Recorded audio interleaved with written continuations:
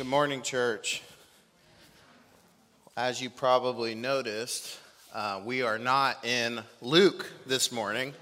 And the reasons for that is basically since 2013, I have been in some form of education, and I am at the home stretch. And so I graduate this May, and part of that is I have to preach through different literary genres of Scripture. So Stephen graciously let me pause Luke and move over to Galatians because this text has been on my heart.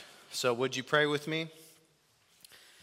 Heavenly Father, Lord, we just thank you for your grace, that this morning we can sing your praises and circle up around your word without threat of our lives. So would you help us to prepare for what is coming? Prepare our hearts for the attacks of the enemy, of the evil one. Lord, what we know not, we ask that you would teach us. And what we have not, we ask that you would give us. And what we are not, for the sake of your name, O God, we ask that you would make us. In your name, we pray and agree. Amen. This is a picture of Pearl Harbor, Hawaii. And as dawn broke on December 7th, 1941, the Japanese had attacked the U.S. Pacific Fleet here at Pearl Harbor, resulting in the United States finally being pushed into World War II.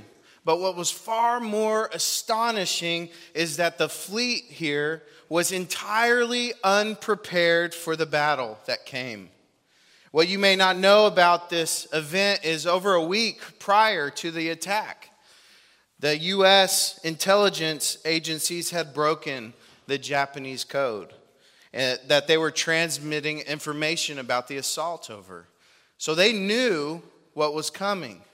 And these intelligence officers, after intercepting this message about a coming attack, they would warn Washington of the planned attack. But the problem was there were many different intelligence agencies at the time. And they were communicating not the whole story to one another.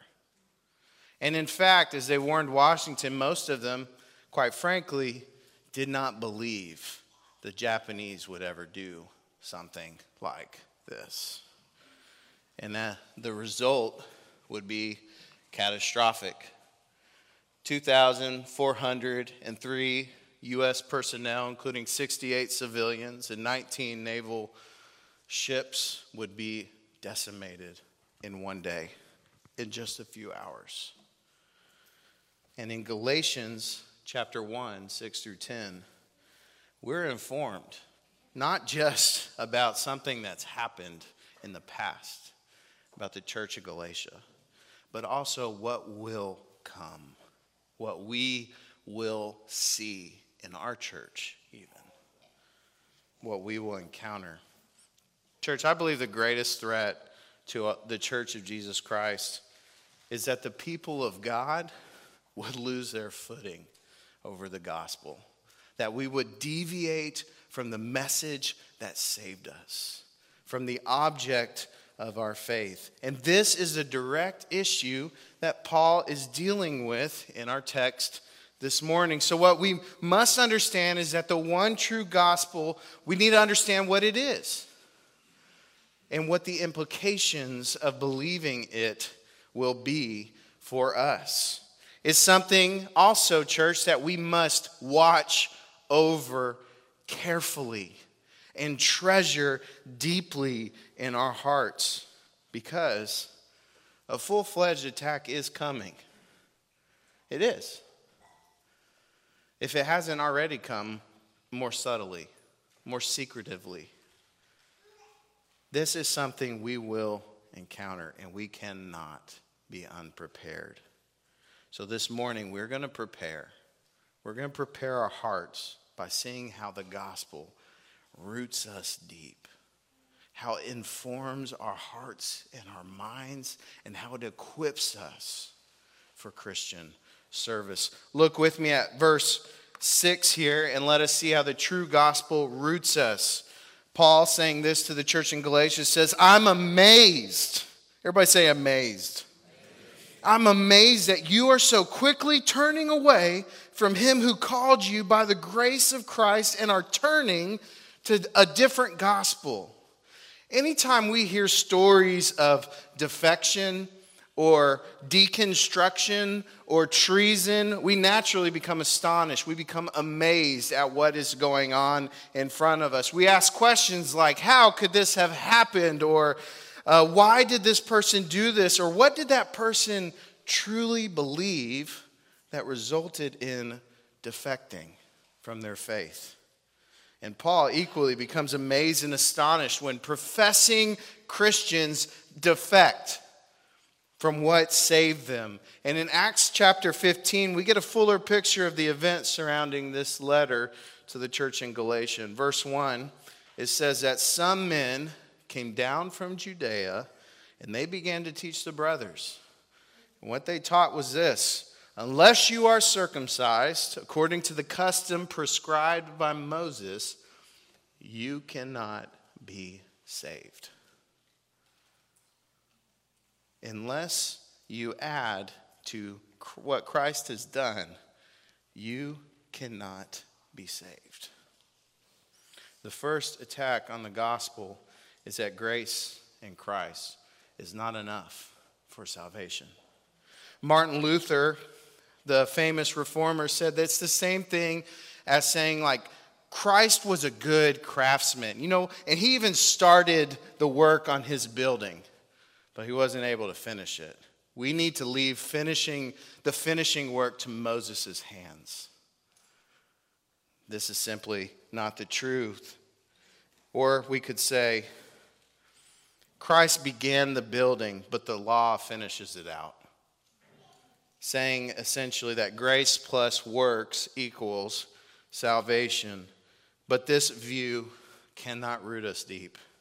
In fact, this idea is like what Jesus says in Matthew 7, 24 through 27, that this kind of salvation is like the house built on the sand, and when the storm comes, the house will collapse. Rather, he encourages us to believe the true gospel of the Son is like a house built on the rock. And when the storm comes, what does the house do? It stands. It stands testing. Church, we do not wage war against flesh and blood, but against rulers, against authorities, against evil spiritual forces in the heavenly places. And the sleight of hand that Satan desires to fool us is for us to exchange deep, strong roots for shallow, weak ones that break at the first moment of tension. And we see it all over the place today, do we not? Christians, or professing Christians, exchanging the exclusivity of Christ and the calling on their lives for the affirmation of culture. Affirmation of culture. And people today, they're going to tell you that, hey, you can believe in Jesus, but you need to compromise what he teaches. Teachings on marriage or sexuality or love, holiness, biblical fidelity. Arguing a different gospel that says grace plus new cultural ideology equals salvation. It's the same equation with a different variable. You see, Satan, he's not able to destroy the church in this full-fledged direct attack. Rather, what he does is he raises up wicked spirits in teachers. And at first, these people will tolerate our confession of faith, what we believe and what we teach. And they'll even teach it with consent. But sooner or later, they will compromise.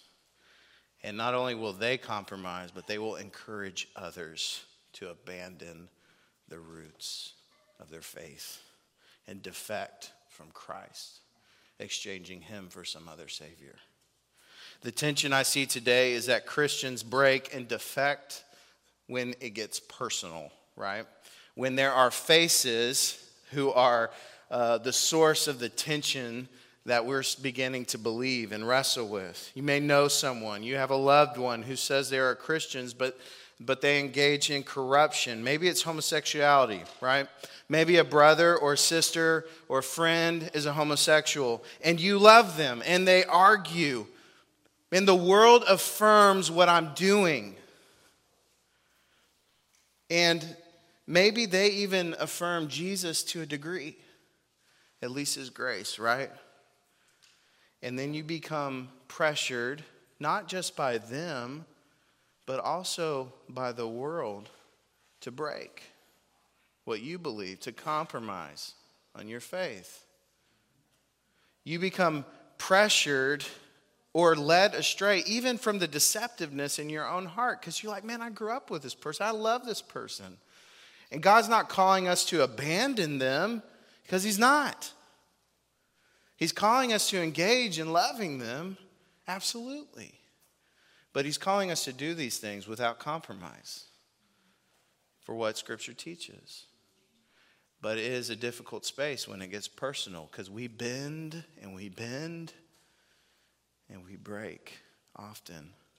And you will break if what you've exchanged is the gospel for some other system of beliefs. What amazes Paul is how quickly people defect when the true gospel is what should root us. So how does it root us then, right? Well, Ephesians chapter 2, verses 8 through 10 says, "For you are saved by grace through faith. But this is not from yourself." This is not, or this is God's gift, not from works, meaning not from our works, but from his, so that no one can boast. Can't boast in your own work. Then the text says, "For we are his workmanship. We were created in Christ Jesus for good works, which God prepared ahead of time for us to do." The Lord of salvation deeply roots us because he is the craftsman who finishes his work. He starts and finishes. And God gives us, the text says, the gift of faith to then place on Christ and his atoning work on the cross and his work of resurrection, conquering sin and death from the grave. So that when we believe, it's because God has enabled us to. He's done something in a heart. He has given a new birth. He has brought to life what was dead. This cannot be a work of our own. We believe because God has enabled us to, and as a result, what we receive is grace instead of judgment, instead of wrath. Hear me closely, church. Salvation is through works. Don't throw anything at me, guys. But the work is not our own.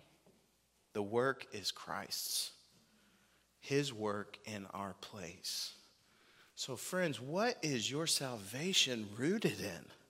Are you rooted totally in Christ, or are you compromising your faith for following some ever-changing culture? In the affirmation of men. Compromise holiness for the sake of temporary approval, and it will swiftly lead you to defection and deconstruction. And what my hope for you is that you would drive your heels deep into the work of Jesus and not your own. That you would develop some spiritual grit about you. This resiliency. That when storms come, because of what you're planted in, you do not break. You do not compromise. Because an attack is coming. But it is the true gospel of Jesus Christ that roots us. But it doesn't only just root us. It also informs our minds and our hearts of the news that we must believe. And this news must be transmitted by the faithful. So look with me at verses 7 through 9. Paul says this. Not that there is another gospel, but there are some who are troubling you, and they want to distort the gospel of Christ. But even if we or an angel from heaven should preach to you a gospel contrary to what we have preached to you, a curse be on him. As we have said it before, I now say again, if anyone is preaching to you a gospel contrary to what you received, a curse be on him. When I was 16 years old, I was driving home from school. I was in my cool little car, right? And I got to my house, and I turned my right blinker on to turn into my driveway. And there was a man who was driving behind me on a motorcycle. And he made the decision, because I was slowing down, that he would pass me up on the right-hand side as quick as he could. The problem was it was too late. I was already turning into my driveway. So the man had to make a decision. He laid his bike down. He got some cuts and scrapes, but, we helped him on his way. And then several weeks later, he would show up at my front door with a neck brace and on crutches, demanding for my insurance. The problem was with this individual that he didn't have a license to drive a motorcycle. And instead of being honest about his situation, he tried to defraud his insurance company by suing a 16-year-old boy, me, which is very interesting to go through as a teenager. And so we would find out what would happen in court. This man, he was deceptive and he was dishonest, but when he got on the stand in the courtroom, all of his deception was found out. And the jury found me free of any guilt. So when someone brings a message or a claim or a suit, they have to be a reliable source coming from a position of truth, or they will be found out at some point or another. So after correcting the folks in Galatia, Paul orientates his focus towards wolves in sheep's clothing. He highlights that there are some who are striving, who are working, who are making an effort to distort the gospel of Christ. And he condemns them and he rebukes them because they are deceivers who are trying to deceive the church by bringing false accusations against the apostles and the message that they have imparted to those in the church. You see, both groups are working, are striving. The apostles are striving to deliver a message of truth and hope in Jesus Christ that will save. Their efforts are found in this position. They're striving to please God and not people. And these false teachers, they're also striving. But they're striving to distort the gospel, to add to the gospel, to convolute the gospel, to gain up a following. That's what's going on. And so we've come to a head, right? Two great powers fighting. Who will be found to be true? Well, when information is presented, discernment is required. So the question is, how do I discern what is true? You must measure what you hear by a standard or a rule or something outside that is trustworthy. And Paul is arguing here that the standard is the message of the Word of God. He says, even if an angel preaches a contrary gospel than the one that the apostles have preached to you, let them be cursed. The gospel, it informs us about salvation. In the scriptures, Paul tells Timothy that they make us wise unto salvation. They wisen us up. They give wisdom so that we would arrive at the cross. It informs us about salvation. The scriptures make us wise because they are the standard and special proclamation of the message of this message to those who are perishing. You cannot become wise unto salvation any other way, is the argument. And in Acts chapter 17, Luke tells us this story about Paul and Silas arriving at a synagogue in Berea. And when he arrives in this place, what he does, like he arrives in any place, he runs to the synagogue. He begins to preach what? What do you think? The gospel, right? You guys have read the Bible before. Well done. He comes, he preaches the gospel, but he praises the Bereans because as they listen to Paul, as they receive this information, they begin to search the scriptures. The Old Testament scriptures is what they're trying to discern based on a standard. This is what you're saying. What does the text say? What is the message? What does Genesis 3:15 say? What is Genesis 15 and 17 talking about? This seed who will come from Abraham, the offspring, that will do what in the world? What does Isaiah 53 say about a man of suffering who will come to bear the iniquities of us all? Psalm 22, so on and so forth. We could talk about it all day long, but the Bereans go back to the standard and they measure what they hear. They discern what is true. And the result is that many of them come to faith. Unfortunately, though, this is not the practice of many. They hear a message, and if what they hear makes them happy, or the Bible says tickles their ears, they affirm it because it makes you feel good. Or it gets you in the in crowd, which is what the church in Galatia is wrestling with when these men from Judea arrive. What Paul wants us to be informed by is the very words of God. This is why he says, even if an angel comes, says something, you must measure it by the message that we have already, that was received by reliable resources. Angels. Genesis chapter 3. A fallen angel had come and introduced a new knowledge, an alternative knowledge that was deceptive. And instead of trusting the reliable source, God, Adam and Eve would choose to be swayed by a contrary message. Same game, different time. In 1823, a man by the name of Joseph Smith said that he received a message from an angel that would give him a better picture of what Christianity is supposed to be. So he would take things out of the Bible and he would add a whole few other books to it.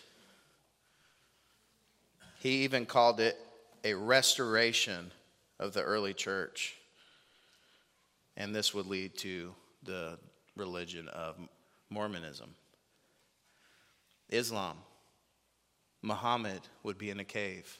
He'd be visited by some angel.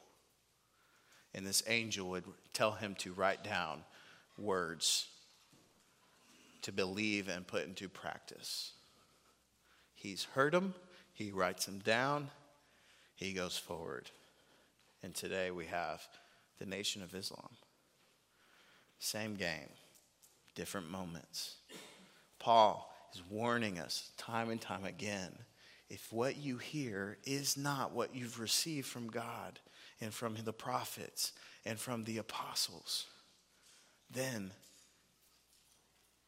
you must abandon it at all costs. You must run from it. Because these messages that are contrary to the original source are aimed at leading you astray, not to the arms of God. There is a reason, church, why your pastors relentlessly call you to be informed by God's word, and not everything else going on under the sun. Because you're going to hear contrary messages. And it is a work of Satan. And if you are unable to discern what is true, you will fall very far. So to prepare for this attack, you must prepare your hearts. This is like sharpening your sword or putting rounds into your magazine because a fight is coming. So how do we prepare our hearts? 2 words: memorization, meditation. We must begin to memorize and meditate on Scripture so that we have rounds in us to discern in the moment what we are hearing. When it gets personal, when it's a half-truth. If we don't have it in here, we're not going to be able to navigate that tension. One practical source you can utilize is an app called Fighter Verses. It's also a website, so you can get it for free as well. And this helps you memorize different texts, key texts, so that you would not be so easily swayed. And we would not be so astonished when there's an abandoning of the faith. You want to be ready. You want a sharp sword for the coming fight, and not to be fooled so quickly by silver-tongued deceivers. We must be informed by the gospel. We must hide it deep in our hearts. The true gospel, it should root us in Christ. It should inform our minds and our hearts about Christ, but it must also equip us to serve Jesus instead of ourselves. So look with me at the last verse of our passage, verse 10. Paul says, "For am I now trying to persuade people or God? Or am I striving to please people? If I were still trying to please people, I would not be a servant of Christ." In 258 AD, a man by the name of Lawrence was a deacon in the Church of Rome at this time. And the church at this time was under severe persecution. And Lawrence's duty as a deacon was to manage money and the distributions to the poor.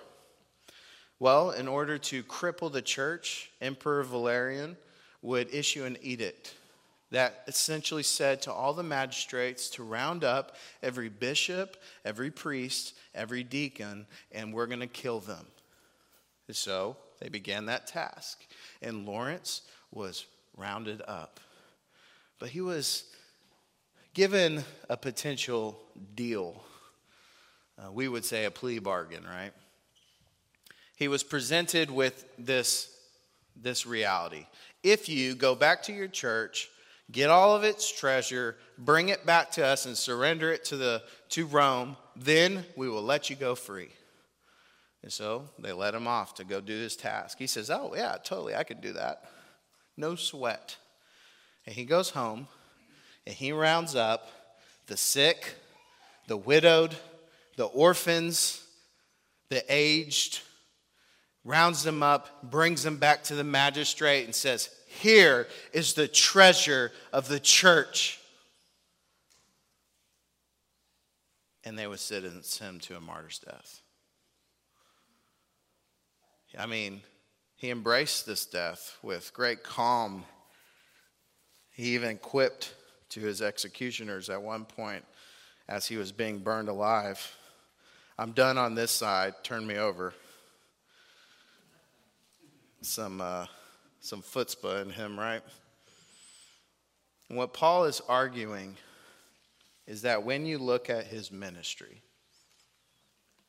it is not marked by efforts to please people, but is consumed by efforts to please God, to remain faithful regardless of the suffering and affliction that he has endured. You see, the gospel frees us to serve Christ wholly, to count others as more significant than ourselves, to show the world what we really treasure. And there is no other gospel and there is no other Savior that can free you from sin except by Christ. And when the gospel is so rooted in you and you are so informed by it, you are empowered then by God to serve him with great confidence and great assurance. But for others, what people think becomes their treasure. And it opens a doorway into a false gospel. Because in the heart, they are dealing with, or maybe you are dealing with, the idol of self, a consuming fire in you to make everything about you. self-gratification, self-service. When you go into the world and you do things, it's always motivated by what you can get out of it. And here is where Paul points out he is not like this. He's not doing these things to please people, because pleasing people would steal glory from God. His efforts are about giving glory to God. In church, you will be presented with choices like, if you compromise this, then you will receive that. You will receive influence and power and approval. You'll receive glory. And it is enticing, as it has always been enticing.